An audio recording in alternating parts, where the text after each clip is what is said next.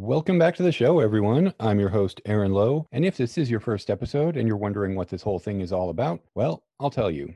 Every week, I find my head surgically attached to the body of a different friend and cinephile. Together, we are given a note containing a theme, sometimes specific and sometimes vague. Our job is then to pick a pair of movies that fit that theme and then watch and discuss. This is the Incredible Two-Headed Podcast.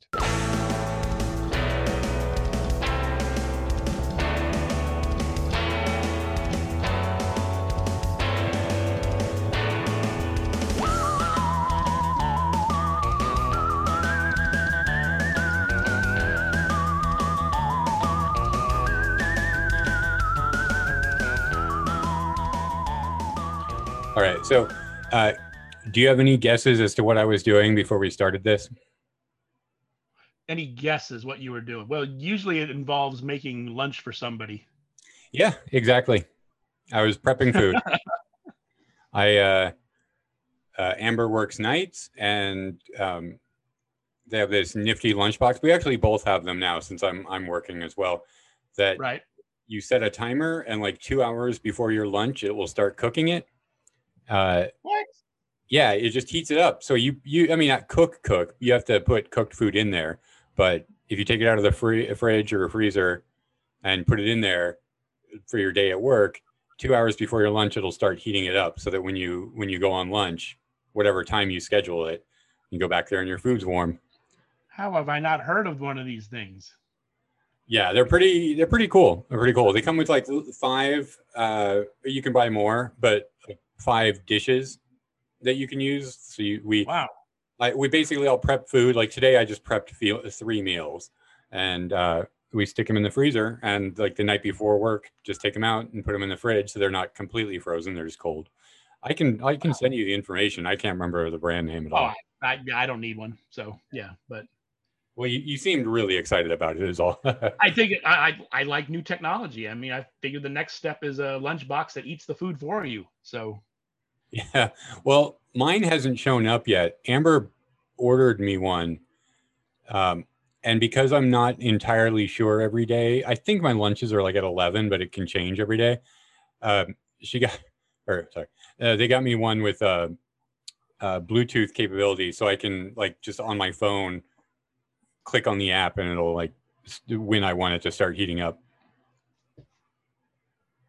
So that's just really cool. I mean, that's fantastic, and I'm so happy that you're doing well with the new gig and all that stuff. So yeah. Well, it's only been a week, but I really lucked out. Like on my first gig, I haven't mentioned it on the show, but I if anybody cares, I joined the plasterers union, so I'm technically a contractor. I'm working on construction sites. I've only had the one gig so far this week.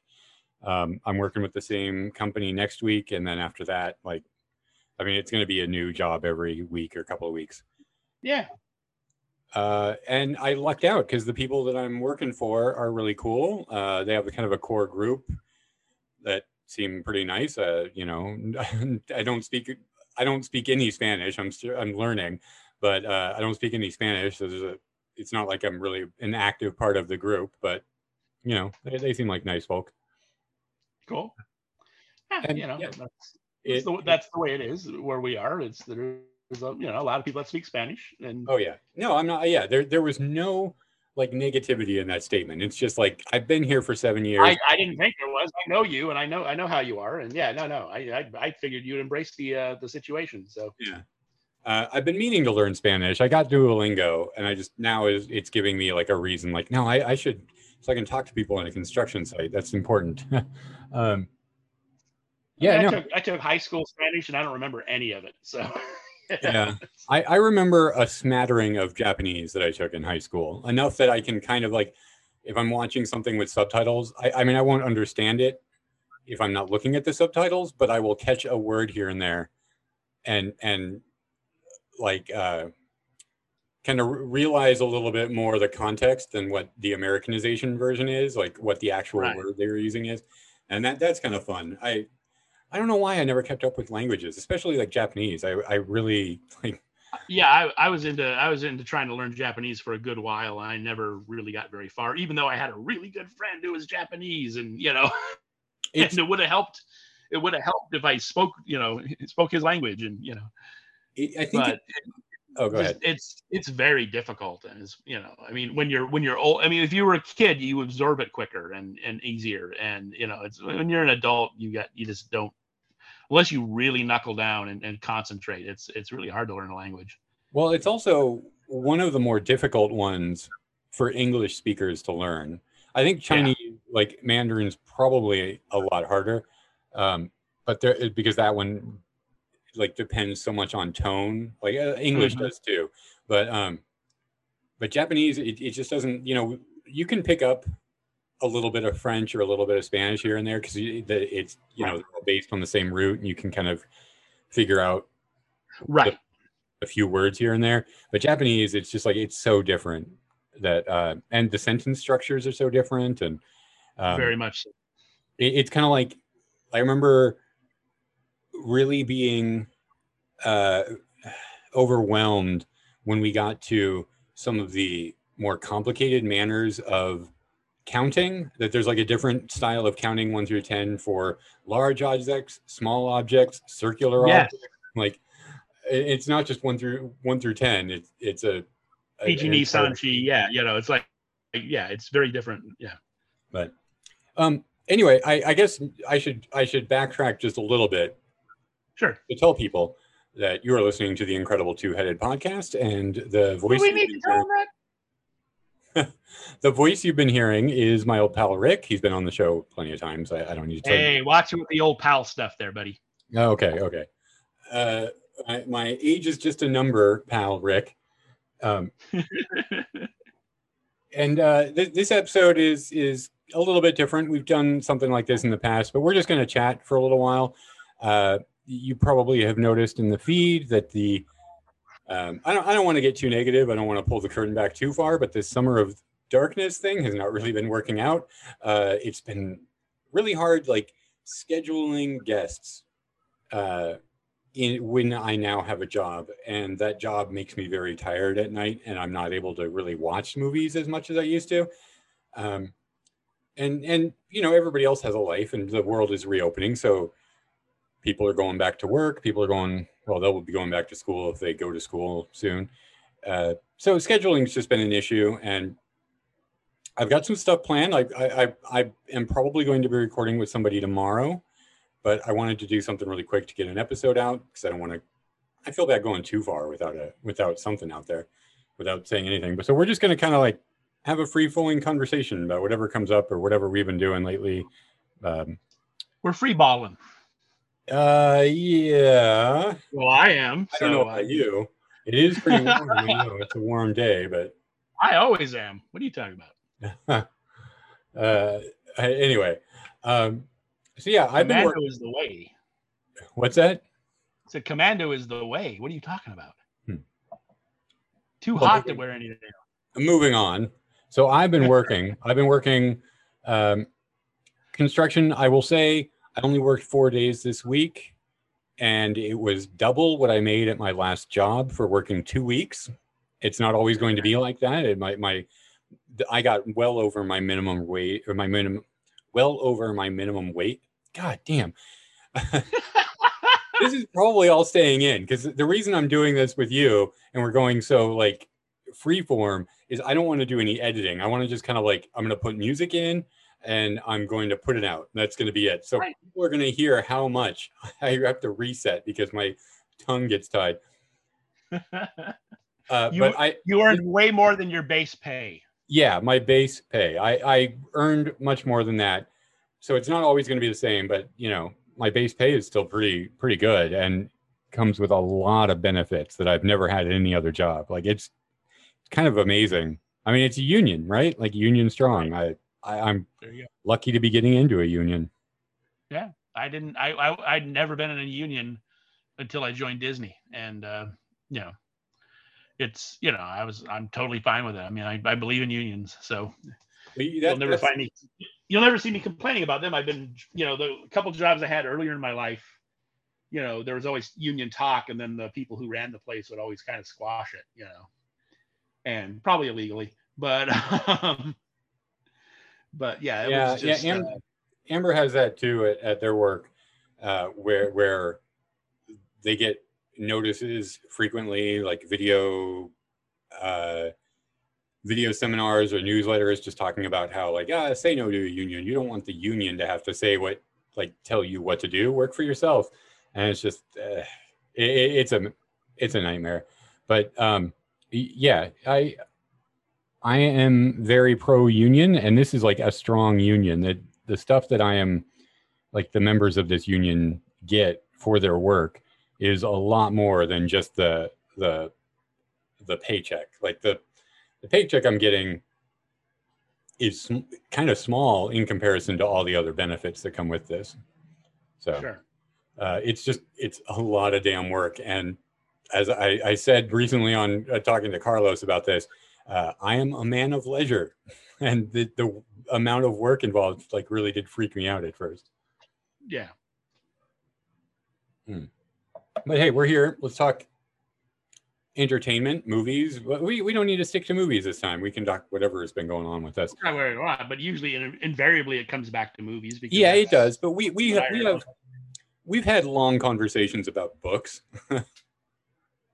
I mean, and music. I did just buy a copy of Nightmare Alley the other day. So not just the movie, but I bought the book. Oh, nice. Never read the novel. So I actually bought that a couple weeks before I bought the Criterion disc, because, you know, I knew Del Toro was coming out with his new version, and it's going to be closer to the book than to the, you know, the 1947 movie. So I decided to, well, you know, I should probably finally read that book, because I love the original movie, the Tyrone Power one, and I really,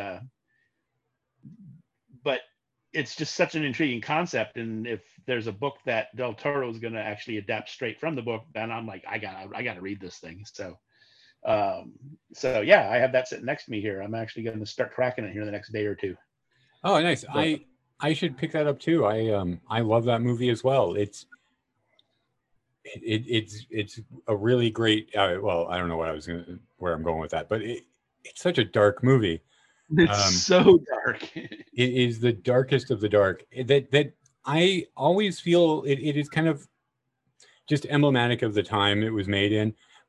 But I feel the movie pulls its punches, like, right at the end, in a way that I'm not completely satisfied with. But I don't know if I wanted the movie to get darker or what. But it gets as close to a happy ending as it possibly can, given what happens to the main character. But it's still a pretty much downer of an ending. I mean, it's still really sad. Yeah, but anyway, I don't know. But it's as happy as they can get it. Yeah. But I might check out that book, because I'm really excited for the Del Toro remake.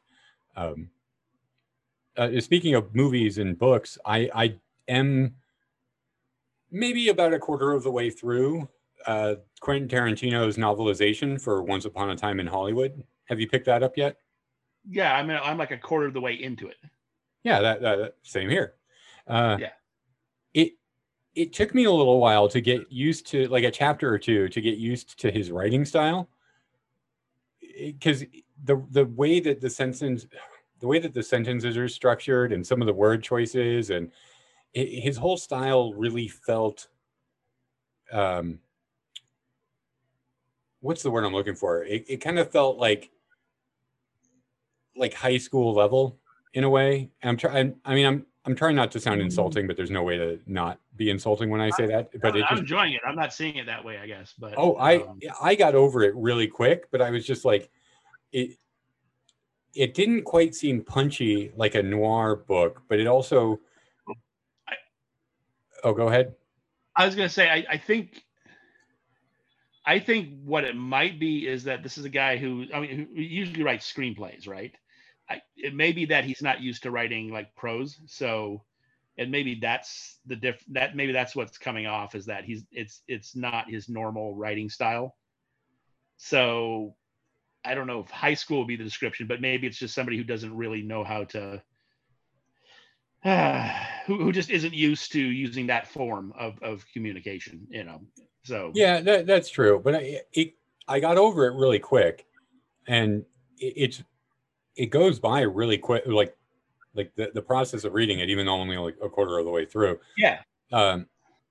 It kind of like goes by really easily. It is enjoyable. What I'm liking is that he seems to be stretching out some of the scenes where there's like more dialogue between a couple of characters than there was in the movie, and I think it kind of like filling in the gaps on some stuff, so. Yeah, there was a trailer. They released a book trailer for this, and it was all. I haven't seen that. It's all scenes from the movie that were cut. Like it's all deleted scenes from the movie. Oh, wow. To kind of show you what you're getting in the novel, and it's like 2 minutes long. Was it Margot Robbie said there's like a 20-hour version of this movie somewhere? Like he had a ton of stuff, and this is one like he talks a lot about going back and doing like the Kill Bill, and I know they've aired the what is it, the Complete Bloody Affair or whatever. They've done that theatrically several times. Yeah, the whole Bloody Affair, but he doesn't seem like a filmmaker who wants to go back and tinker with anything. But I would love. I kind of don't want him to, but I think Kill Bill actually there's some area there to like maybe expand it a little bit. Well, he did go back to Hateful Eight. The version on Netflix is longer than the theatrical version or the I haven't watched the expanded one yet. I haven't either, but Once Upon a Time in Hollywood, I could do with a few more hours of that. I found that like such a. I mean, by design, of course, it's his hangout movie, and it's people hanging out in his fantasy of Hollywood, and it was such just in like a pleasurable experience, like just looking at the screen, the fashions, the. Honestly, he could turn it into a series. It would just. Yeah, and I'd be there for every minute of it. I just really loved that movie. Hey, speaking of that, did you ever see the From Dusk Till Dawn TV series? Did I watched, I think I watched like the first 2 or 3 episodes and then I kind of gave up on it. I didn't really give up on it. I just didn't get back to it. I started to watch it. I did enjoy what I saw. I just that's why I said I didn't give up on it. I just kind of moved on to other stuff. And so I never, unless the series, I mean, honestly, I watch a lot of series. I'll watch like the first couple episodes on my own, and if I feel it's something that Jen might want to watch, then I'll end up seeing the whole thing if she wants to watch it. So there's things I try out, and I always go, oh yeah, I'll get back to that one, and then I just didn't. That's kind of the same with me. I did finish the first season. I think there's 3 total, maybe more. I can't remember. The first season was interesting because it was like what you just said, where it felt like it was Robert Rodriguez taking every 10 minutes of the Dusk Till Dawn movie and stretching it out to an hour. Yeah, that's kind of what it felt like. Yeah. But then by the end, like maybe about the midpoint, the way in the midpoint of the season or in the midpoint of the movie, everything changes. Like what style of movie you're watching, kind of that happens in the series. Not in like a big spoilery way or a gear shift way. Just it starts to, at a certain point, take a hard left turn away from what happens in the movie, in regards to like the mythology and the vampires and all that. I kind of feel that movie hasn't aged well. I haven't watched it in a while. I really keep wanting to go back to it. But yeah, I watched it. I watched it like a year ago or something like that, and I've watched it, every couple years, over the years since it came out.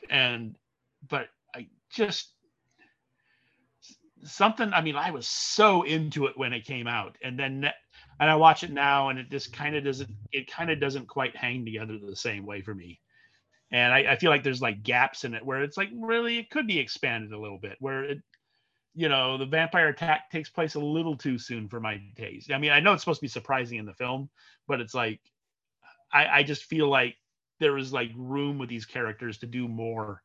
And I even when I was really into the movie, at the point where they go into the hallways and tunnels behind the bar in the Titty Twister, that's kind of where I check out on the film. I've never been happy with the whole vampire thing after that. It's like really? the big thing. Yeah, it's like it starts to lose me. It starts to get a little too crazy, and then where it becomes like there's a point there's a point where I can believe it. Even vampire stuff, I can believe it, and then it starts getting bonkers with the weird mutations and all that stuff, and it's like, okay, come on, Yeah.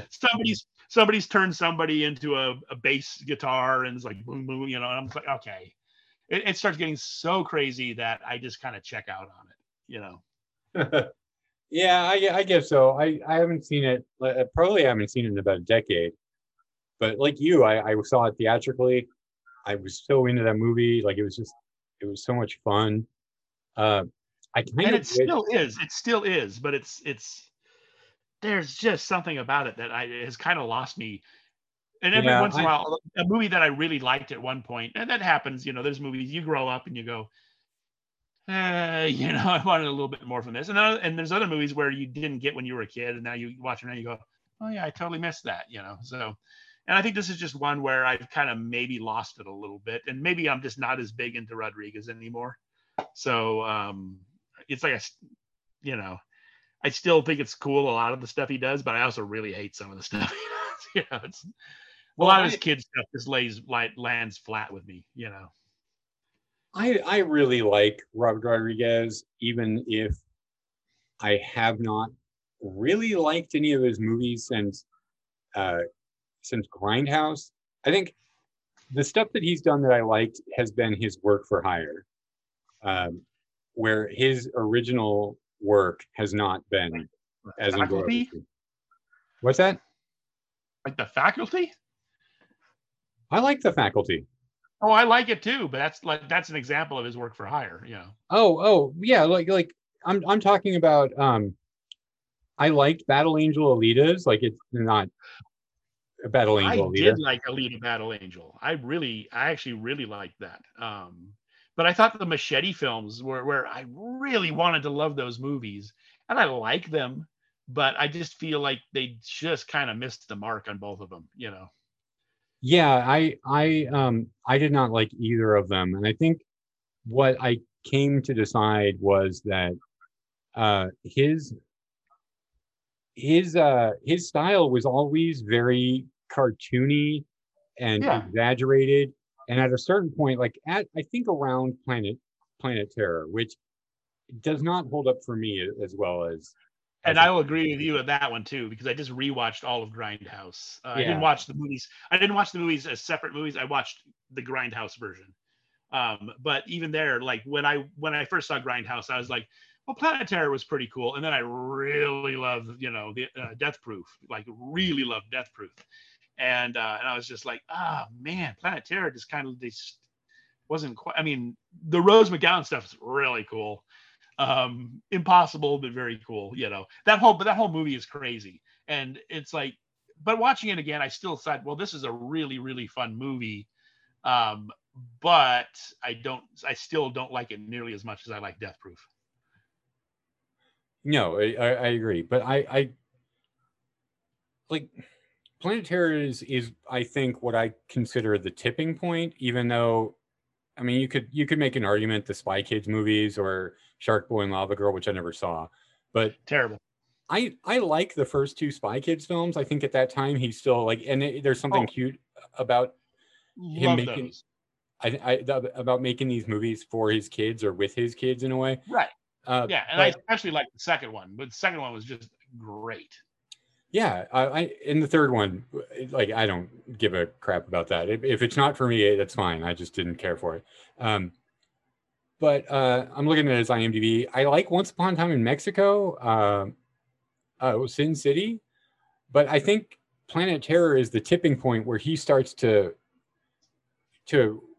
kind of parody what he's doing. Like he presented things like Desperado and El Mariachi. It very exaggerated and cartoony, but he also he was taking it seriously, it seemed.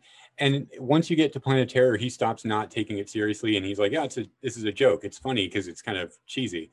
And he never he didn't really get out of that. I mean, he got stuck in it with the Machete films, but I did like Alita Battle Angel. I liked it quite a lot. Yeah. I was actually disappointed that I thought Jen might really like it, but she didn't go to it with me. And I still haven't shown it. I own it. I have it on Blu-ray, but I haven't shown it to her yet. But I like the Sin City follow-up was just kind of a failure in my book. You know, like I suppose you can give some of the blame to Frank Miller, who really should not be behind the camera. But well, I mean, yeah, Frank Miller probably should just not. I don't know. I don't want to be like cancel him, and he shouldn't be allowed to do a lot of things. But I'm just like, he 20 years ago, his brain broke, and he has not been the same since. No, yeah, I would agree with that. I mean, the thing is, I love so much of what he's created, or at least I like the idea of a lot of the stuff that he's created. But yeah, he's just been he's an asshole. So yeah. I actually went and looked it up. I have not seen the second Sin City. Really? Huh. It's got some parts that are cool, but it just really does not work overall, and not nearly as smooth as the first film was. Because I love the original, and yeah, I mean, I'm looking at stuff here. I haven't seen the fourth Spy Kids movie, and probably because I saw the third Spy Kids movie. So yeah, and he has that new show on. I didn't even know that. I haven't heard of Red 11, so I don't even know what that is. And I guess it's one of his kid movies. And then I haven't seen it. I didn't even know that he co-directed Ugly Dolls. Yeah, I didn't know that either until I looked it up, honestly. I haven't seen that We Can Be Heroes. I heard good things, but from people who have kids that just want, something they can watch with them. Does not look like it's for me at all. Oh, it's a sequel to Shark Boy and Lava Girl. Well, okay. Yeah, but I think it ties in the Spy Kids universe too. I think it's like his big. He's working on kind of a like Netflix is doing those shared universe movies now with like Zack Snyder, and I think the person who did the Fear Street trilogy has an idea for kind of like for a lot more movies that spin off from that. So Netflix seems to be getting these creators and saying like, we want you to create a franchise that we can spin off from. Let's jump over to Fear Street. Okay. Because I mean, you watched all three of them, correct? Correct. Yeah. Well, yeah, I was not. Them. Yeah. So I've not read the Fear Street books. I've not read any of those. I knew they existed. When I was working for the book company, I did read a few Goosebumps because I had like. You can read them in like 15 minutes, and there's like, and I had like, I would have a break and I'd grab a Goosebumps book and I'd read through it. But and they're silly, and the Goosebumps movies reflected them. They were fun, but silly. I had not read the Fear Street books, and apparently they're not anything like the movies as far as overall tone. I was surprised. Because the name R.L. Stine was on them, at least as being adapted from him, I was surprised at how freaking adult these movies were for something that's supposed to be, teen fiction. Yeah, I was really surprised because I had this conception that Netflix was getting a little bit skittish when it came to really making things R-rated, like. Even Army of the Dead, it's R-rated, but it's kind of bloodless for such a big zombie movie, and all of the blood that they eventually have is kind of like off-colored, and it's not blood. Right. Yeah. And then it was a little toothless. Yeah. I was talking about this in the Devil's episode, or maybe it got deleted for the bonus episode. That Sweet Tooth, which is they're kind of targeting that for kids as well, but that's a series based on a mature audience's comic book. And in the second episode of that series, multiple people are killed with bear traps to the face, and there's no blood. It's a bloodless series. And so when I saw Fear Street, I'm like, oh, I hear this is supposed to be kind of like a slasher throwback. It's supposed to be fun. I expected it to be fun in a like kind of a PG-13 way. And that series gets really gruesome and really fast. Yeah. there's no nudity, but there is a lot of sex and sex talk, which surprised me as well. And there's a lot of language and just a shit ton of gore. So yeah, it's not. It's in some points it plays like an R-rated version of Stranger Things because it has that look in some scenes where they're definitely trying to replicate the look of Stranger Things, especially in the mall scenes. Yeah, I think it's the same mall actually. It might is it? I actually don't know that for sure. I'll look it up while you're talking, but it looked like it to me. Wow, yeah, it you know you talk you but yeah the way that all malls look the same though, so who knows, but yeah, it's possible. I don't know, maybe they all filmed in Vancouver, I don't know. So but yeah, I was well, one, I liked that it was so adult. I'm not complaining about it. It's actually something I appreciated about it was that, okay, yeah, this is like based on young adult fiction, but they went for it and they made it for adults really. And I really thought the three stories hung together very well and kind of completed themselves. And I was actually surprised at how full circle it ends up being and cohesive as a trilogy. I just really enjoyed it. I mean, it was, some stuff is hokey, but because you see a lot of these movies and they have a lot of the same trappings, and this is of a piece with everything else in the culture today, involving like the supernatural and slashers and stuff. But at the same time, some great gags in it, and so I thought some very interesting characters. So I greatly enjoyed it. I thought so too. I liked all of the major characters, which sometimes those types can get annoying.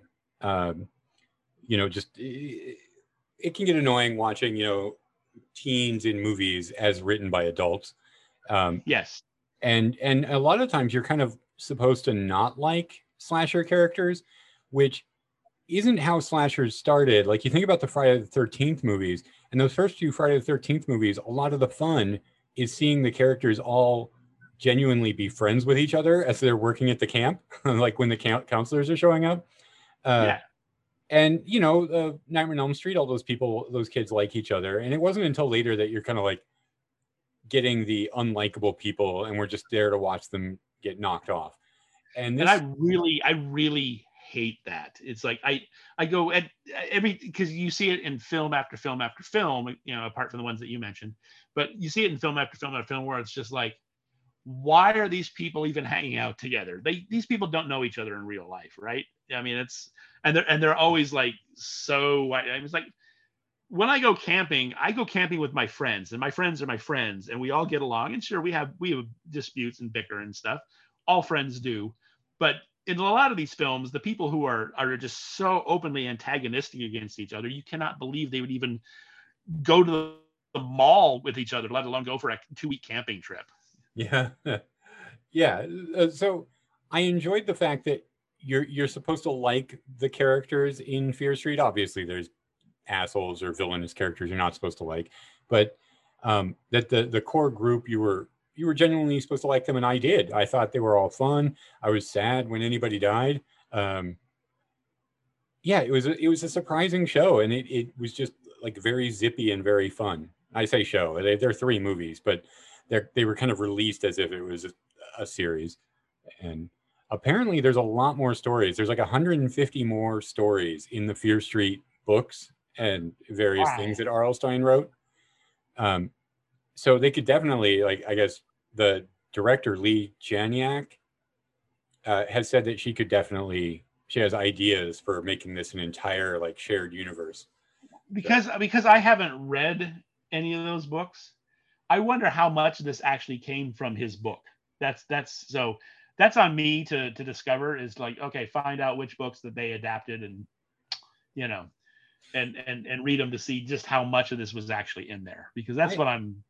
Yeah, I don't know too much about R.L. Stine. I know Goosebumps was such a huge hit. I was 14 when the Goosebumps series started, and at that point I was reading Stephen King, and as was I, but I also would be on my break, and I'm in a warehouse full of books, and I'd be on my break. I get it. Yeah, and like 20 feet from me we have this giant bookshelf that's just full of like 47 different Goosebump editions, and it's like, so I just grab one and read it on my break, and so yeah, I mean, I was totally into King and Barker. I was more into Barker, and still always have been, but so I know him, but I don't remember I know I do remember seeing some of the Fear Street books, but we actually didn't carry them regularly I know we put them out in the stores, but we didn't carry them in the warehouse as restockable. So I never actually read any of them. Yeah, I would have kind of done the same thing if they were around, or if there had been one that showed up in my house, like, you would just read, or I would at the time, like, I don't have a book, I will just go and grab something that's on a bookshelf that I don't know anything about. But I'm just saying at the time, I kind of viewed them as a little bit immature, and I wasn't going out of my way to read them. And I know they're like people a little bit younger than me, just like a year or two younger than me. They're very monumental, but I just never read any. And what I know of R.L. Stine, this series really did surprise me, and I loved it. I thought it was all really great and fun. I'm not sure if I necessarily want to see this become a shared universe. I like the idea of it being like this story is done, but I'm not against it. There are ways you could do it that would be good. But did you see Honeymoon? Holy crap! There are 106. I just counted them. There are 163 Fear Street books. Well, all right then. There's like 9 or 10 different series. I don't think he wrote all of them, but I'm going to guess I can't imagine he would have written all of these. But maybe he did. I don't know. I've never heard if he was like a Carolyn Keene, or how the Hardy Boys and the Nancy Drews were all written by, committee, but they had like, yeah. My daughter would read a lot of books that were all written by one person, but in actuality, like every book was somebody else. They were just like, there was a style. The Tom Swift books were written that way. The Trixie Beldens, all the so many series, from the 30s, 40s, 50s, 60s, that carried on into the 70s and 80s. But all those were. I mean, when you're a kid, you think, oh yeah, Franklin W. Dixon, I think, was the Hardy Boys writer, but it wasn't, and Carolyn Keene was the Nancy Drew writer, and it's like, no, they didn't exist. They were fronts or something like that, So. I'm looking to see. Did you ever see Honeymoon? It's by the writer of the Fear Street series. No. I think I looked it up though. I think I looked it up while I was watching it. I really liked it. I found it really creepy. I was going to say something, but I won't. I'll let you just watch it on your own. But I just looked it up to see. I was like, did R.L. Stine write all of these? And unless he's keeping it like a really closely guarded secret, it looks like he wrote all of them. Not. Well, I will say, I mean, judging from the Goosebumps, it's really simplistic writing. So yeah. Well, wait, but that's a lot of books. Yeah, but now I just looked it up and it said he only wrote 17. But if you said there's 163 or whatever, according to the list that's on Wikipedia, they list all the different series. But I'm not, so I haven't dug into it to see if I'm just going by the information that's here. Yeah. Created and written. But I don't know. I'd have to dig into it more. Yeah, I don't know. Here we go. It's like here it says Ghosts of Fear Street. That series, which is like 36 books. It says, despite being published under his name, the books were in fact ghost written. But I have to check the verification on that. Okay. Yeah, according to the copyright page, Emily James wrote book 1. Stephen Roos wrote book 2. So, yeah. So without actually looking at the books or looking into Yeah, who knows? Yeah, but I would suggest going back and looking at Honeymoon. That was I didn't realize until after I'd watched the Fear Streets that it was the same person who had done that. That was a good one. Good, I'll check it out. Oh, going back, the mall is not the same one as the one in Stranger Things, but it's apparently just down the street from it. They were all both this Fear Street and Stranger Things were filmed in Georgia. And so there are other locations that are shared, but not the mall. I guess you're right. It just has that look, and when they make up the mall to look older. They made it all day glow, and just neon. It's certainly not what malls look like anymore. No, yeah, I'm always astounded by how drab malls are when I walk into them. It's like, I also don't consider a lot of them malls. Like a mall to me isn't a mall unless it has like a music store, a movie store, and a bookstore. Well, then there are no malls anymore because there's no mall that has all three of those things. No, there isn't, and mostly it's just all clothing, like different clothing stores and a food court. And there's still at least one. I mean, usually, well, I don't know, because the cheapo one where I was getting my vaccinations, that one did have a music store, it did have a bookstore, and it did have a movie store. Oh, wow. The bookstore was a used bookstore that basically just took every book it had and just threw it into a giant bin in the middle of the floor, and they had shelves too and stuff, but it was all used books, and they had used DVDs and stuff. But they actually did have they had a what is it, Phi or whatever it is? They had one of those stores in there, and then they actually had a comic shop also. They had a comic shop too. I was surprised. The whole place was really low rent, and I think I told you about the comic shop. I went in there, and it was like this giant comic shop, but 3/4 of the space was Funko Pop figures. Yeah, I do know there were a lot of the entire front half of it, and then they had tons of comics, but hardly anything was marked. And they would have like a thing that said sale bin, and you go through it, and half the comics didn't have prices on them, and it was a very terribly kept place. But I probably could have gotten some good deals if I'd looked around through the comics there, but I decided to not spend any money. So yeah, I cannot support that local comic shop.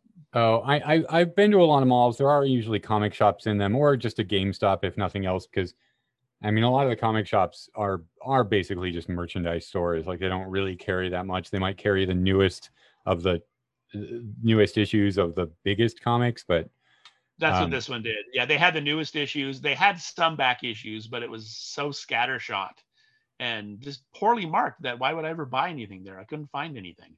Yeah, I know if I had a comic shop, because that's just the way I do things, I would like overly mark everything. It's like I would have I would have them, dividers for every 3 issues, so.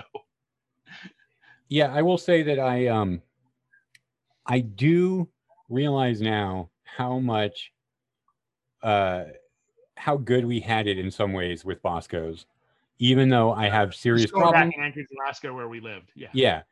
Even though I have very big problems with them, stemming a lot from the fact that I worked there for a while and it was just miserable.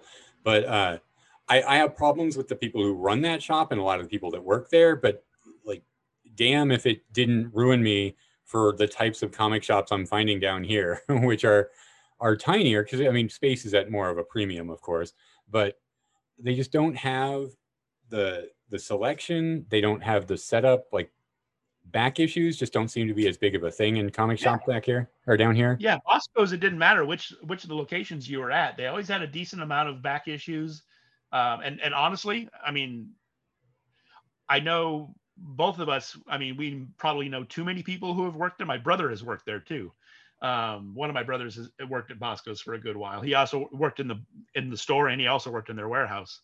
And but we probably know too many people who work there. And as you said, you worked there for a while too.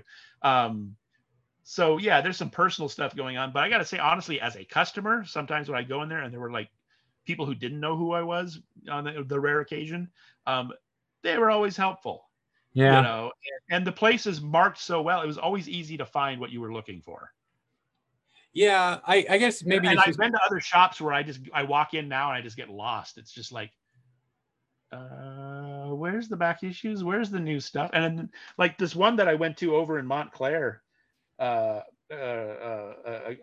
couple weeks ago, where I actually bought the first comics I bought in like 12 years or whatever. I think I mentioned that to you. Because I just don't buy them regularly anymore. But and I actually bought graphic novels. I bought like collections, but it's a beautiful little store. It's tiny. It's basically the size of my office, my home office, like two of these rooms, So it's not very big store, but it's very gorgeous and well done and nice cabinets and all this stuff. And like you walk in and it's a bunch of toys, and then the rest of the store is comics, but they have hardly any back issues. It's all new stuff and graphic novels because that's what's selling these days, And I was just like, I would love to live near there where I could frequent it like every couple of days and just go in and talk to the comics guys, and they were playing Blue Oyster Cult while I walked in. So I was happy with that too. But yeah, I would frequent it, but my big gripe to them would be like, hey, you got to get some more back issues in this place because that's what I go to comic ships for. Yeah. But that might be me, because I'm looking for the older stuff that I'm missing in my collection. But yeah, I do the same thing. And of course, Bosco's and their setup vastly superior to the only other game in town, literally, A1 down in the Fifth Avenue Mall, which was like a black hole. Like you just could not get to anything because it was just. I don't think I ever bought anything at A1. I did when I worked in that mall. That's I managed that Suncoast, and it was in the same mall. So I would go down there at least once a week. And they were only 3 doors down. That's a band name, right? Anyway, but it was just a nightmare because they would have a ton of back issues and everything is bagged and boarded, but they would also pile all of their stock on there, all of their they sold a ton of toys, and it was just on the boxes of back issues. That's where they stored it. So you'd always have to move stuff, and the owner really treated the place like his collection. So if you were moving stuff or looking around, he would get really angry and like, what are you doing? And maybe make your store more usable. His wife worked there and some other woman, and they could be really rude too. And I eventually stopped going to them as well because they were just like, were they the ones who were in the Northway Mall for a while? Yes, that's. And they moved to downtown. I think I had stopped going there by then, if that's the case. When I was frequenting them, it was at the Fifth Avenue Mall, and I stopped going there while they were still at the Fifth Avenue Mall. Maybe I was just in a bad mood at the time, but I basically swore off both Anchorage comic shops, and for years, all of my comics were ordered from this place in Minnesota, I think, or I can't remember where it's at. Until basically just because I wasn't working as much down here in California and we're in a tinier apartment, I couldn't justify buying like a box of comics every 2 weeks. So I had to stop with them. Oh, it's in Durham, North Carolina, Atomic Empire. And they bag free bags and boards on everything. They give you expanding discounts based on how many books you had a subscription to. So if you had a subscription to 5 books or more a month, you got an extra 5% off, and then 10 books or more, you got more. So it was I was getting my books bagged and boarded and cheaper than when I worked at Bosco's, with my employee discount. And they charge bags and boards at Bosco's. So I while I was still, the last few years I was in Alaska, and the first couple of years I was down here. That's where I got all of my comic books. I went to Avengers Campus at California Adventure a couple weeks ago, and we had some time to go shopping, and they had opened up a giant. So I mean, they have the regular stores that are the usual stores at Disney, right?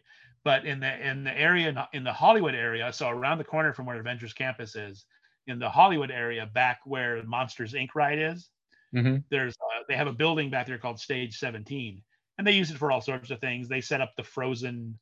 A few years ago, they had when Frozen was just huge, they opened up an area inside where kids could go sledding. Oh yeah, I remember. Did I take you to that? Well, when we had, because our first year down here, we had annual passes, and Pandora loved it because she was missing snow, and we would go in there every time. Yeah. So right now it's a giant Marvel store. It's like a huge warehouse building basically, and so it's like 50 feet to the ceiling and all this stuff, and maybe even more. And it's just this giant cavernous Marvel store, really well done. Very, it's just really cool looking and dark, and you go in there and they just have a ton of Marvel stuff. They have a full size, full scale Iron Man armor, full suit. Yeah, it's a statue, but it's like $17,500 or something like that. And so it's not just like, toys. I mean, it is toys and it's t-shirts, and then it's like really, really high scale stuff. Like they had these like Japanese import Marvel action figures, like a Doctor Strange figure that was like $95. And I was like, and it was tiny. And I was just like, there's no way I'm spending $95 on this. But it was a really nice figure. Oh yeah, people do buy those. Those are so popular. Oh yeah, they're crazy. And I was just like, but they also had Legos, and then I bought a t-shirt of the Vision. Of it, the shirt looks like the Vision. Not his face, his costume. So it's got the diamond, the big yellow diamond in the middle, and it's all green. And I was like, and I look terrible in it, It's just like, there's a reason why nobody sells these, But I was like, I've got to have a Vision T-shirt, It's not my color, but I'm like, I'm getting a Vision T-shirt because Vision, as not a lot of people know, but a couple of my friends do. Vision is my favorite Avenger and has been since I was like a kid. So I love the Vision. So I was like, I'm getting a Vision T-shirt, and that's all there is to it. And Jen just kind of like, okay, like, but we got a discount on it and stuff because of Jen. But anyway, my point of bringing this up was I actually bought comics there. They have some. They don't have very many. You think that on a whole thing that's based on the Marvel comics that they would have more comics. But going to Disney is not a place to go buy comics. No. So I'm happy with anything. They have some graphic novels and stuff, but they usually have a little rack, and not like an old comic book rack, spinny rack. It's like fiberglass thing set up, blah blah blah, and it's got like some slots. And they usually have about 9 or 10, maybe 12 issues, current stuff or relatively current stuff. And so I saw, there was like a cool collection. It was like in comic form, not in graphic novel form, but of Black Widow's greatest adventures through the. So there's like a 1941 adventure and a story from the 60s, and then one from the 70s, and then one from the 90s, the current one. So it's like a thick comic, it was like $5 or whatever. And then I found a couple of Fantastic Four ones, and it's like, well, I haven't bought a Fantastic Four comic in like 15, 20 years. So it's like, I want to see what the Fantastic Four are doing now. So, because I'm also a huge Fantastic Four fan. So, yay me, since we'll be getting some in the future. But I was just like, I got to go back. I'm going to buy some comics while I'm here, because I'm here visiting a comic book land. I'm going to get some comics. And so, so twice in the last couple of months, I've bought comics. And there's a few I want to get back into, but I think I'm just going to be getting graphic novels, which kind of like triggers my OCD, or maybe OCD isn't the right word, where I hate having a series partially in issues and partially in graphic novels. Yeah, the same way. I was reading stuff that's still ongoing, and it's just like, it's going to be too hard for me to track down all those missing issues now. And I'm going to have to get the graphic novels, like Saga. I was reading, I'm like 30 some issues into it, and now I'm like, well, do I want to go? So what's that? And I don't even know what that is. So Brian K. Vaughan sure did Y the Last Man. Sure. And it's I haven't read any of that. Oh, I know what Why the Last Man is, but I haven't read any of it. I love Why the Last Man. I'm not sure how the series will be. But I'd say Who the Last Man. What's that? Oh, okay. I'd say Who the Last Man. I know it's a capital. Can you say What the Last Man? I said Who. Or Where the Last Man? Who the Last Man? You the Last Man. Oh, okay. Saga is a like kind of epic sci-fi fantasy of two people from like warring civilizations that kind of does it take place in Iceland? No, it takes place out in space. And it's not really a saga. Oh, okay. But it's very fun. It's very adult at times. I like Brian K. Vaughan a lot. I really like his Runaways. I haven't watched all of the series, but his work on the Runaways was fantastic, and that series just never really recovered after he left. Why the Last Man is great. He did the one Ex Machina where it's a superhero basically wins public office. He becomes mayor, and it's very political, like where he's legally not allowed to operate as a superhero anymore because he'd be breaking the law as a vigilante. So he has to kind of like, well, deal with stuff basically more as a politician than as a crime fighting, superpowered individual. Cool. Yeah, I think he kind of like was really hitting his stride just as I was getting out of comics. So yeah, I think when I left Alaska, I stopped. Well, because they're just, I mean, honestly, where I was in Anaheim and where I am now in the Riverside area, there's just not comic book shops near me. So since I don't drive, I don't get to places, unless I'm with the wife, and Yeah, that's why I switched to getting a mail order. Plus, it's like every 2 weeks or a month, whatever I had my plan on at the time. I would just get I would get a box full of comics. It was like a Christmas every couple months or a couple weeks. And also for me, for like 20 years, I worked at a place where I got free comics constantly. So, oh yeah, they're expensive these days. Yeah, and that's just it. When I started, when I left and I did look at some comics, I was like, man, they're all like $3-4 a shot, and if you go in like $30, and mind you, I in my head I still go, okay, I still remember being 12, and $5 in your pocket meant you could come home with like 20 comic books. So I remember when they started going over $2. I think by the time I started reading comics, they were $1.50. Yeah. And then I remember like when they were 25 cents. Yeah, and then what was it? You're like a decade younger than me, so yeah. Like Image Comics when they were all $1.95, and then once they started getting over $2 an issue, it was like damn. But yeah, that was a big thing. Like when this is like 1982, 83, when like the First Comics and Pacific Comics were like it's when Marvel and DC suddenly had these like competitors on a low level, but they had these these like creator owned companies, or not even creator owned, but these like independent comic companies where like Mike Grell and Jack Kirby were like moving and like creating like where the Rocketeer was. I think Pacific Comics is where the Rocketeer came from. But all that stuff was coming out like 82, 83, 84. And as soon as they came out, that's when the comic prices went poof, because they were going, Marvel and DC said, oh, wait a minute, these guys are selling comics for like $1.25 instead of 50 cents, 60 cents, So it was like comic prices just started shooting up. And then that's when the independent, comic stores became more of a thing. Because it used to be you went to the quick stop and you bought everything on the rack. And then all of a sudden, all these like special editions were coming out in comic stores, and I was just like, Marvel Fantasy. I remember that was a big deal when that came out, and it was like, oh, it's Marvel's first, comic store only title, and I can't remember what the phrase was they used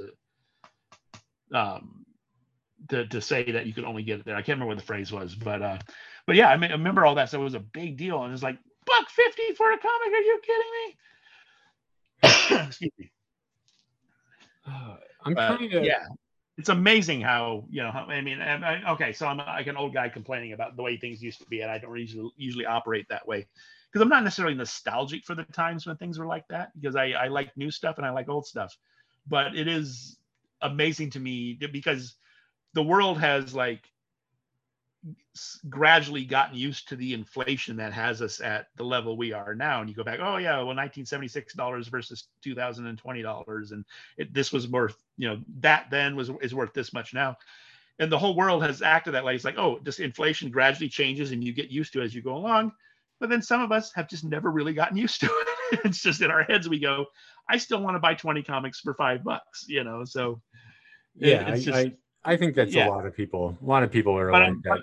yeah, but I'm not like a fucking crybaby Sean Hannity, He's like, oh, things are so much better when I was a child, and I wish things were, And I'm not that way at all, because my childhood was not necessarily all that great, but there was stuff in it I liked, and I did like buying 20 comics for $5. So. Baseball cards are even worse. Like I couldn't, as much as I couldn't justify buying new comics, I justify buying new baseball cards even less. Yeah, when I worked at $3 and you get like 12 cards, and it's just like, are you kidding me? Sometimes it's worse than that. When I worked at Bosco's, I hated working in the sports card area because people would come by and they would just drop down hundreds of dollars like it was nothing and get like a couple of packs. Like there were packs that were over $10 each, and you would get it like 6 cards. Yeah. But they're really high quality cards. But these people would come in and like, I don't know anything about sports, and these people do, even if it is kind of just for a collector's like stats reason. Like they're maybe not the biggest sports fans, but there's something about the cards that they're into. And it was just such a culture that made me really uncomfortable to be selling like hundreds or thousands of dollars of merchandise. Just like somebody would come in and they put down like $100 and keep opening packs until they got one that they wanted. And that's how many things that they bought. And it was just the amounts of money made me really nervous. Yeah, I bowed out of once we started carrying baseball cards at the book warehouse job that I was at for so long. Once I ended up being in charge, I ended up being the buyer for both video and for baseball cards, and because we used to sell them wholesale to all the comic book shops in town and sports shops, and I hated working with those people so much that it made me quit collecting cards, like cold. Like, and if you look at my collection, it's like you get up to about 1992, and I've been 91, 92. I was really good about buying the new sets every year, and pretty good. I'd float in and out of it, and I'd been collecting them since 1974 and 75, and I was pretty good for about just under 20 years. That's the bulk of my collection. And then about 95, my collection is just cards that I got as freebies in like comic, or card collecting magazines and things like that, which I would still continue to get for free. That's the bulk of my collection from 95 to now. Is just, freebies that I got. And I only buy baseball cards when I go to Angels games. So I'll go and buy a pack of cards. And that's it. Yeah, I the last time I went to an Angels game, I bought 3 packs. So, and each of those packs was like $4. I was just like, and to me that immediately just kills it. And you look at the cards, and it's like, yeah, they're good quality. And I only buy tops. Because tops were the cards of my youth. So, so that's the only ones I'm interested. I'm not interested in buying, score, select, special, preview, this or that. Whereas like, as you said, $10 for 6 cards. I don't buy that stuff. So I was not a big sports kid. There was a period where I really tried to get into baseball, and it was because for a while in the summers we would go to the baseball games up in Alaska, and I liked the experience of being there in the stands and being at the game. Oh man, so I tried to kind of like get a little bit more into, and I was in a little league, which was kind of a miserable experience for me. But I just couldn't do it. But I really was into baseball cards for a while. I think in my memory it's like a while, but I think as a kid, like if I were to look back at the years I was buying them, it was maybe like a year and a half.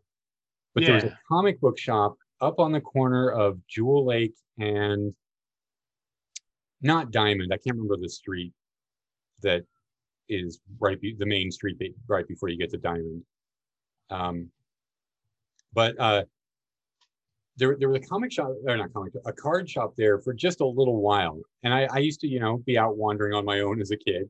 And I wandered in one day, and the people that owned it, as a husband and wife, they were really nice. And I looked around and it looked like cool. And I would just go up there every time I got a couple of bucks and buy a pack or two. And I got really into baseball cards. And then after a while, I got really into the movie cards, like the we've talked about it before. I can never remember the name of the series, the one that's all the horror stuff from the 80s, like Pumpkinhead and Alien, Yeah. Fright something. And the Mars Attacks and the Dinosaurs Attack cards, I used to have full collections of those. I got really into like that kind of novelty card stuff. And then I don't know if I just stopped having money, stopped having time, or they closed. I don't remember when they closed, but pretty quickly, like that phase was over for a while. But yeah, I was really into them, and I had a ton of cards, and I used to get, actually bought a price guide and was like looking through to find out what any of them were worth, and they were like, I don't think anything was worth anything, but I had them in a big box. I've told the story before. My aunt had a friend when she was just out of high school that was living with us for a little while, and like maybe a couple weeks, and she was living in what was my room, and I moved into maybe my brother's room. And when she left, she took my box of cards with her, and I never got it back. I asked my aunt, and she said she was going to talk to her, but I never got that box of cards back. And that was all of them. That was everything. Cards, man. And I can't imagine this like 19-year-old, 20-year-old woman is, my aunt's friend, just knowing my aunt and her friends had any interest in those cards at all. It must have been a mistake. But it's like, why couldn't I ever get them back? Why didn't they ever she opened this box and it's like, I don't need any of this crap, and just threw it away, I guess. Or she had a boyfriend or something and she gave him to him or something. Yeah. Yeah, maybe. I don't know. I'm going to just assume it was an innocent mistake, but yeah, probably. Somewhere your aunt will listen to this and go, oh no, that aunt doesn't talk to me anymore. Yeah, but she might accidentally stumble upon the podcast and she'll go, oh yeah, I remember stealing those cards. I made mint off of them, man. Yeah. How would one accidentally stumble across this podcast, I wonder? It's not just like going, oh, that looks interesting. I mean, look, I got on the podcast thing last night because I want, and I ran into that sleepy, it's like the Sleepy Time podcast or something like that. And I looked at it and I go, oh, that sounds kind of interesting, but it wasn't. But I didn't listen to it. I just read the description and go, oh, they read Alice in Wonderland and then you're supposed to go to sleep. They read books in like hour chunks, but they make it very relaxing so that you kind of to sleep. And I'm like, if I'm listening to Alice in Wonderland, I'm going to stay awake. It's like you can't read. I don't get that. I used to listen to music all the time when I was sleeping. I'd always have like the oldies radio station. I mean oldies like pre-rock and roll oldies radio station in Alaska on while I was sleeping. And then Amber can't sleep when there's noise, when there's music on. So that got me out of that habit. And I can't do it anymore myself. Like I've tried, they work nights. And so I've tried putting music on, like when it's me alone, and it keeps me up now. But I've never been able to do it when it's people talking. I listen. I get too into, like, it keeps my brain working, listening to what they're saying. Yeah. So I do and I don't. It really depends on how tired I am. But sometimes I get so wound up before bed that I have a hard time getting to sleep. And sometimes I don't, but I will say last night, this is current news. So they, as Aaron well knows, there's a ton of construction going on across the street from us in this new subdivision development. That's like across the road from us. And they have been telling us they're going to turn off our power like several times in the past month, and they didn't. Each time they haven't. And as they finally said, okay, we're going to turn it off at 2 a.m. and have it off till 10 a.m. and end up coming back on at 1:30 in the afternoon. So everybody's going to be pissed about that. But that's beside the point. The point is that my wife cannot sleep without the television on. Like, she cannot sleep without some sort of ambient noise going on. And the power was out at 2 in the morning, and the TV shut off. And because usually when I go to bed, she'll just have Brooklyn Nine-Nine or, some series that, she loves or that we both love. And she'll, Dick Van Dyke show we've been listening to a lot lately as we go to bed. And so, I get woken up at 2 a.m. and Jen is like wide awake on her phone, on her Kindle, reading. And because she cannot sleep because it's just too quiet. It's completely dark and there's no television on, and the cat's freaking out because she's used to the sound. So if the sound's off, it's like, no, I can't handle this. So the cat's freaking out, Jen's freaking out. She's just, and I've been snoozing just fine and all that stuff. And like, so she had the hardest time getting back to sleep. She finally did. She said as the light started to come up, that's when she was able to fall asleep. So when it was no longer in the middle of the night, she was able to finally like see stuff. She needs to see stuff as she's falling asleep. She can't have it be completely dark. And she has like her circadian rhythm things is nothing for her. Hers is all messed up.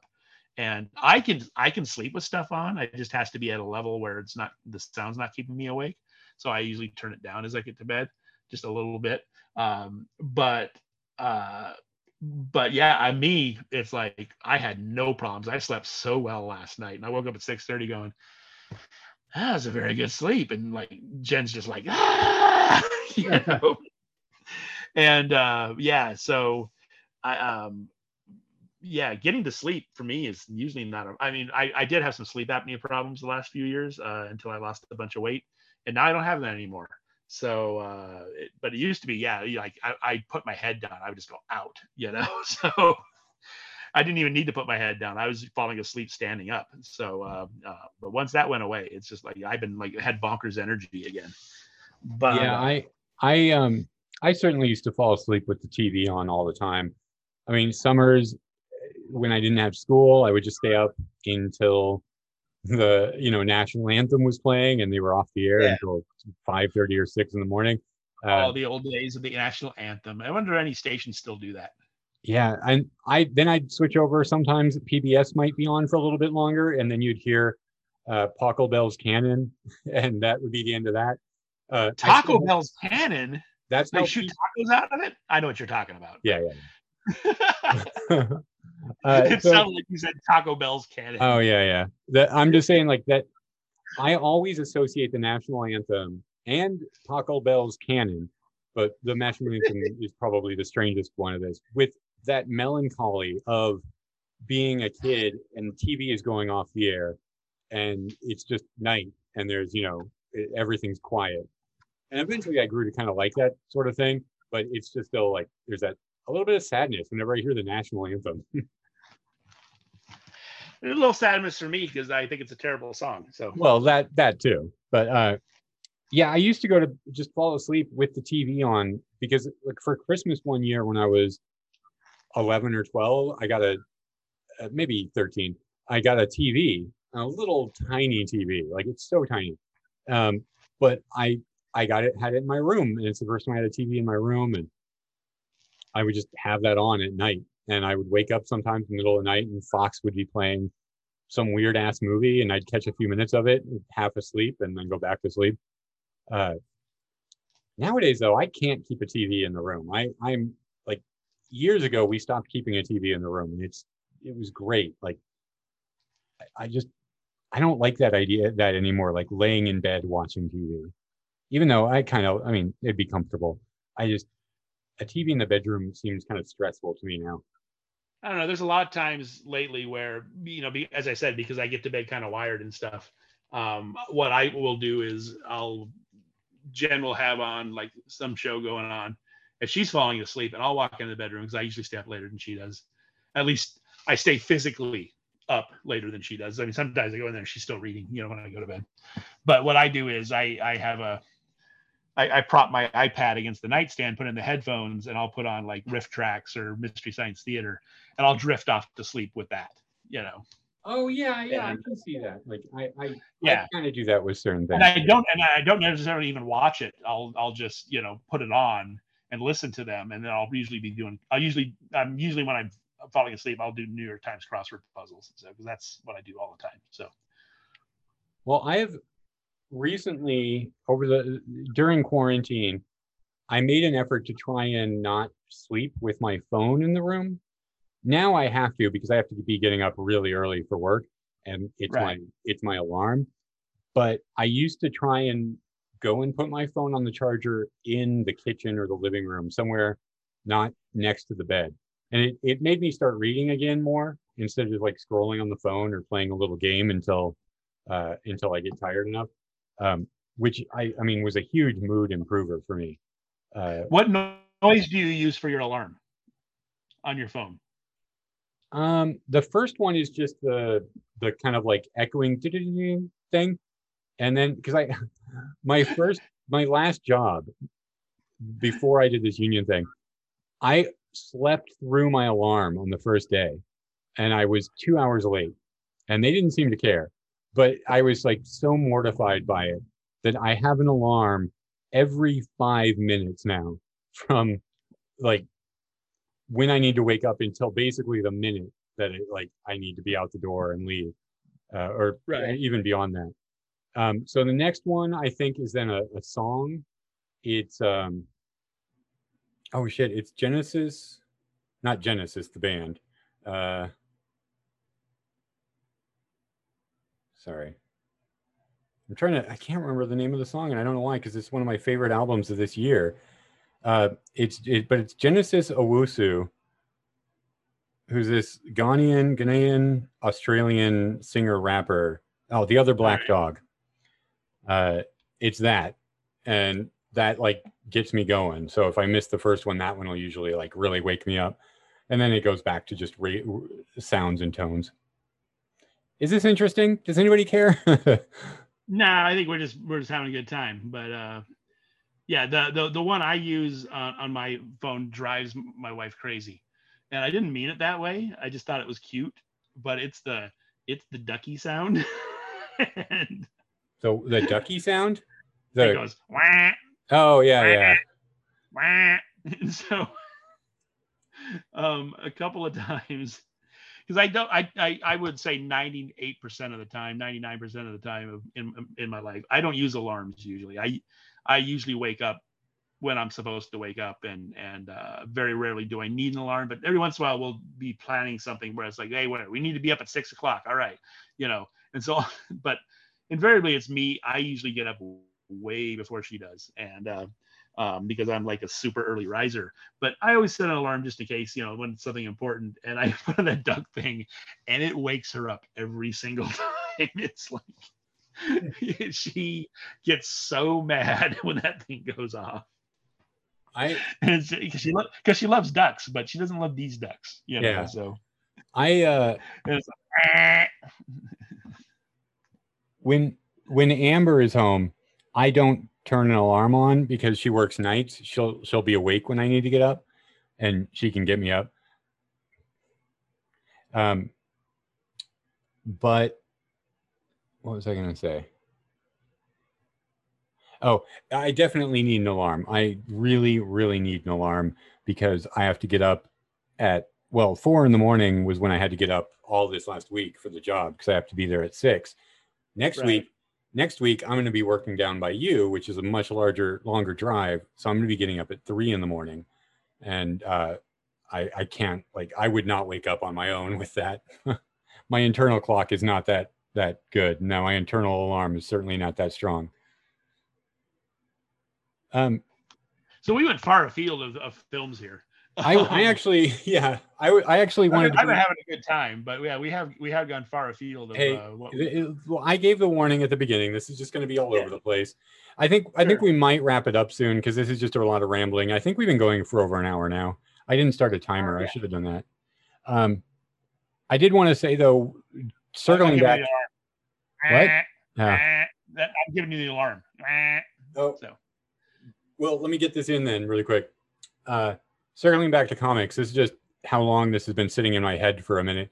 We were talking about how much comics used to cost, and it started me thinking about Bosco's would have their sidewalk sale where you just get like a couple of comics for $0.25. Eventually it's more expensive now, but they still would, like, for $1 you can get a bunch of comics, a stack of comics. And that's like when I was starting to read comics, that's pretty much, I would just go buy whatever had a cool cover that was less than $0.25. And I was trying to remember the name of a comic book that I really liked because it had a hero that looked a lot like RoboCop. It was from the 80s, and it was from some comic company that doesn't exist anymore. And I was just sitting here during our entire conversation like, what was that comic book? What was the name of it? What was that company? And it was Comico Comics. I just found it while we were having our last discussion. It was Next Man. Who wrote Next Man but Comico? But the guy looks exactly like, he's got the same helmet as RoboCop 3 years before that movie. Who wrote that? I'm looking this up, but I just remember, like, you get that quarter bin and you can't really control what you're going to find, but I would go through and I would get as much of them as I could.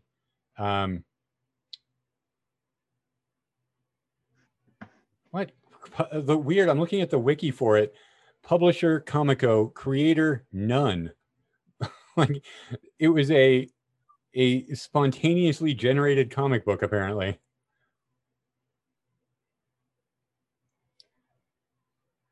Yeah, none of the covers have writers on them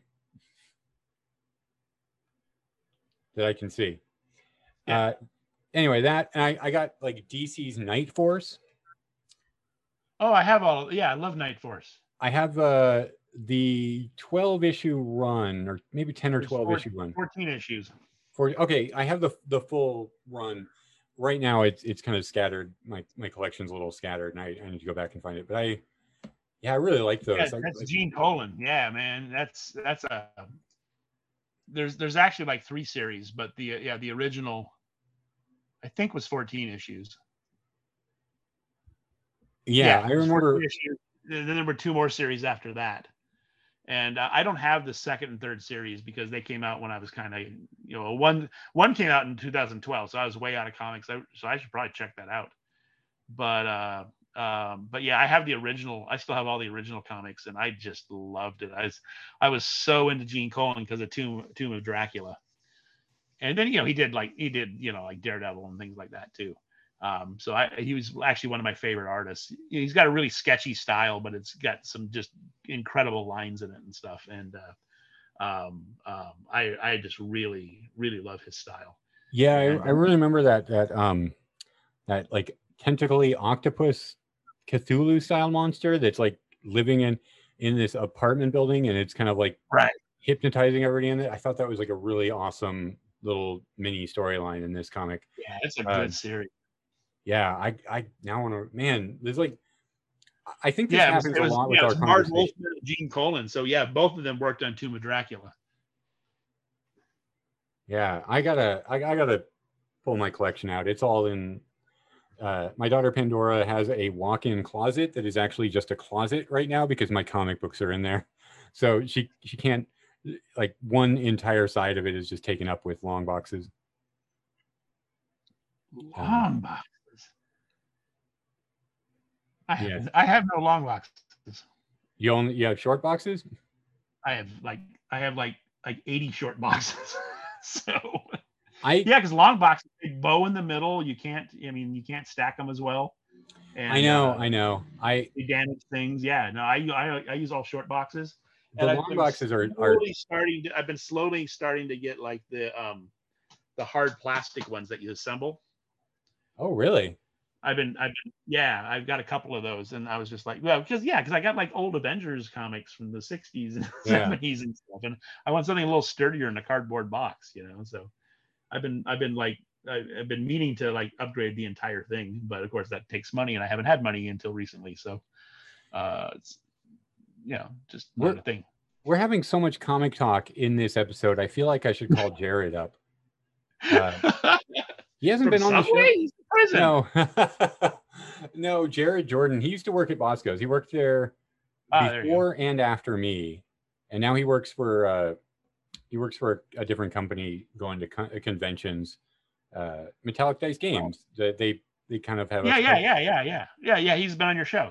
Yeah, a couple times. He hasn't been on in a while, and it's not because I don't want to talk to him. It's because the episode that we are planning next requires a lot of preparation. I mean, I think we mentioned it, so I'm not like spoiling anything in here, but we're going to be talking about Stephen King's It, and we're going to be talking about the miniseries, the new movies, and of course the books. Like, the books aren't going to be the focus, but we both wanted to reread it. So I just finished my 5th reading of it, and I don't know how many times he's read it, but he's finishing it now, and then we're gonna talk about the movies hopefully by October.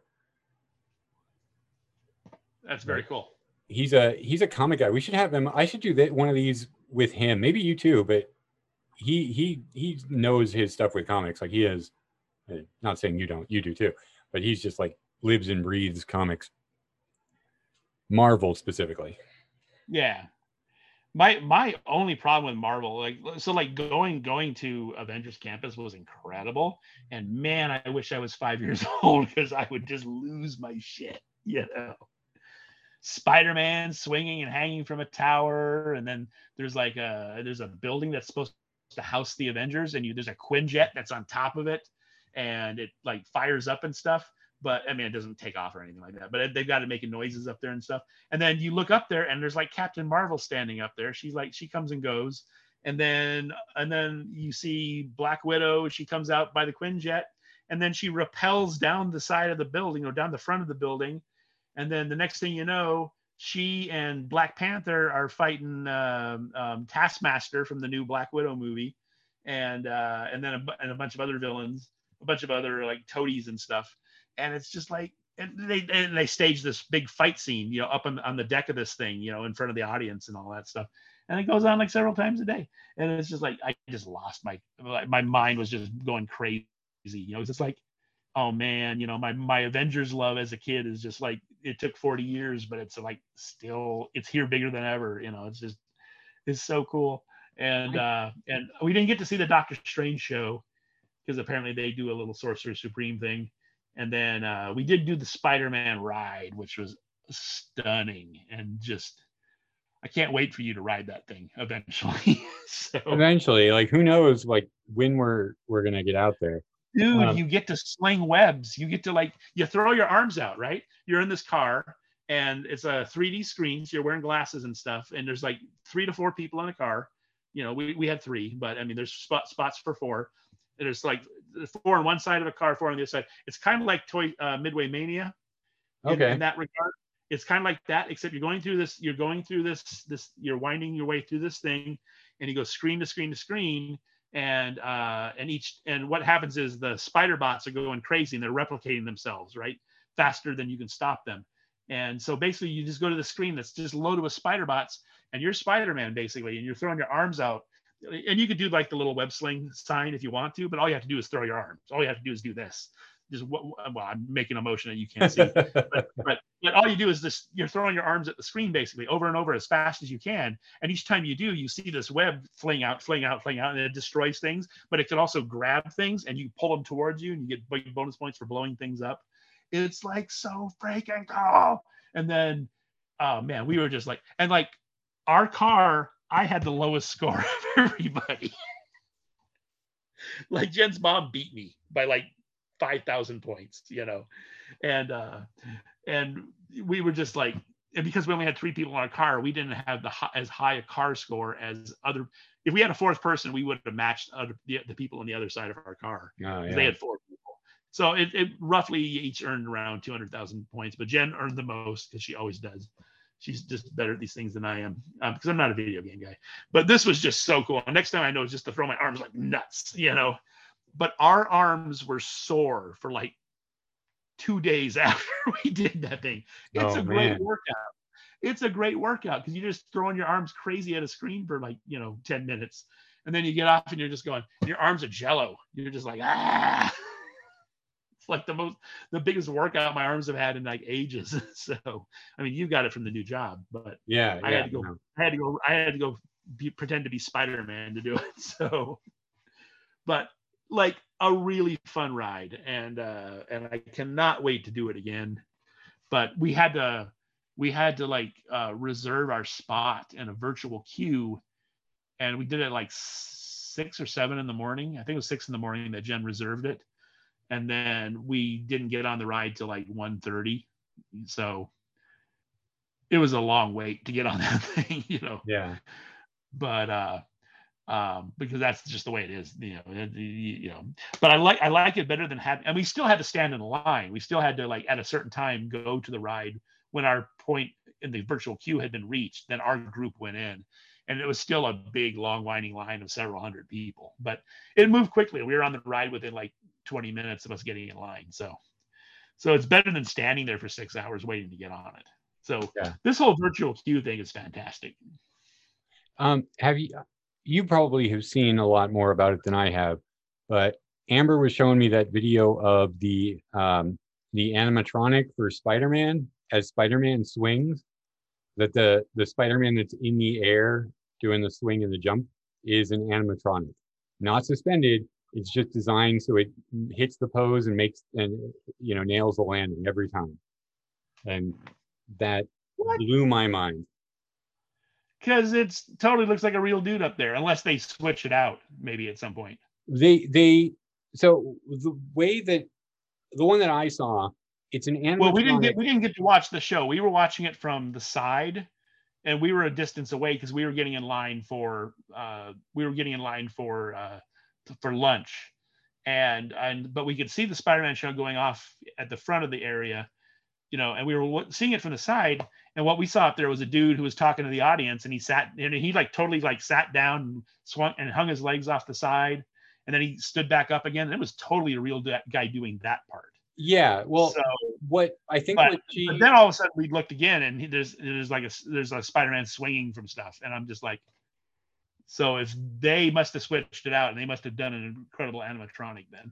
Yeah, I'll find the video and I'll send it to you and I'll post it too. But I think what Amber showed me was for a meet and greet, and like Spider-Man swings in and behind something and then like down the wall, and the person that comes out from behind where Spider-Man lands is a real person. But that Spider-Man that swings and does the jump off of the web, like he does the swing where he lets go and like flips in the air and comes down, that's all an animatronic. Holy cats. Yeah. Thanks for shattering the illusion for me. Yeah, I think it makes it even better. Oh my God. I think that's incredible. Yeah, they got like that technology. It's like, man, they're already taking over the world, but that's beside the point. Okay. I'm looking it up right now. Yeah, there it is. Imagineering Stuntronics Spider-Man demo. Holy cow. Okay. I think we should probably wrap up here soon. I think we're like, I could talk to you more. I think we're reaching a limit for what people might want to listen to.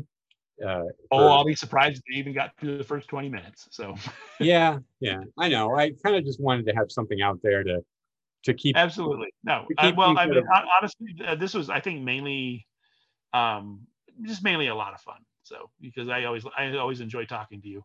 Yeah, I enjoy talking to you. And honestly, like, I mean, in the world of podcasting, we talk every day basically via text. So it's like we're always, that's the way we are. But. And I'm being like, oh, this is boring.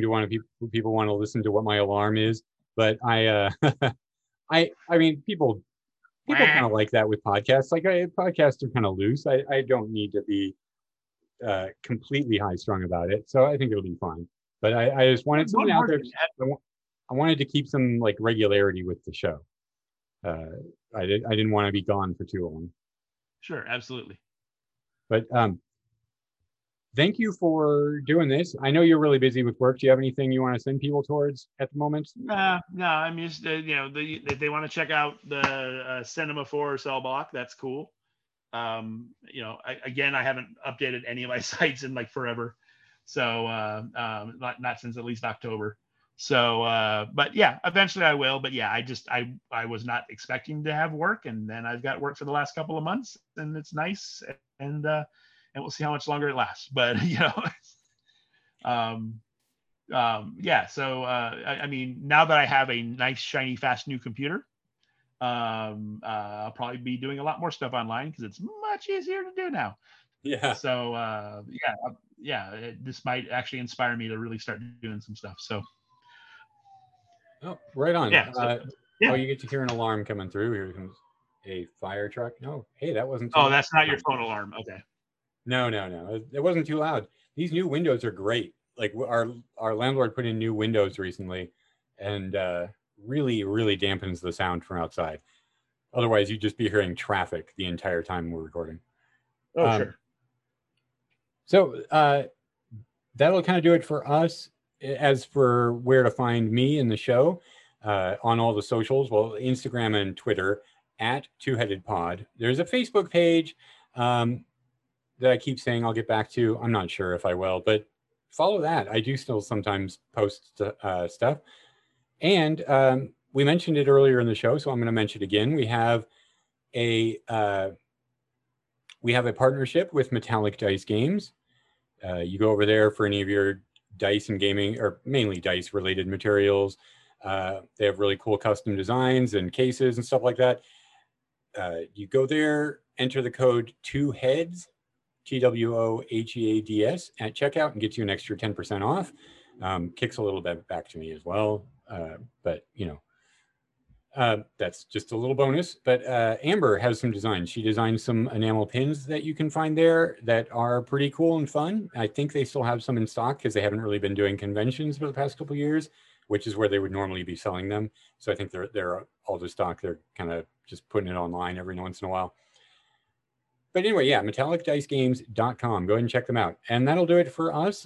Thank you for sticking with us. Hopefully you enjoyed this rambling discussion, because I think we might be doing a little bit more of those in the future. But next week we should be back with regularly scheduled programming and back to Summer of Darkness. Or no, Summer in the Shadows. Summer of Darkness is TCM. Okay, and that's it. It's time to go. We'll be seeing everybody later.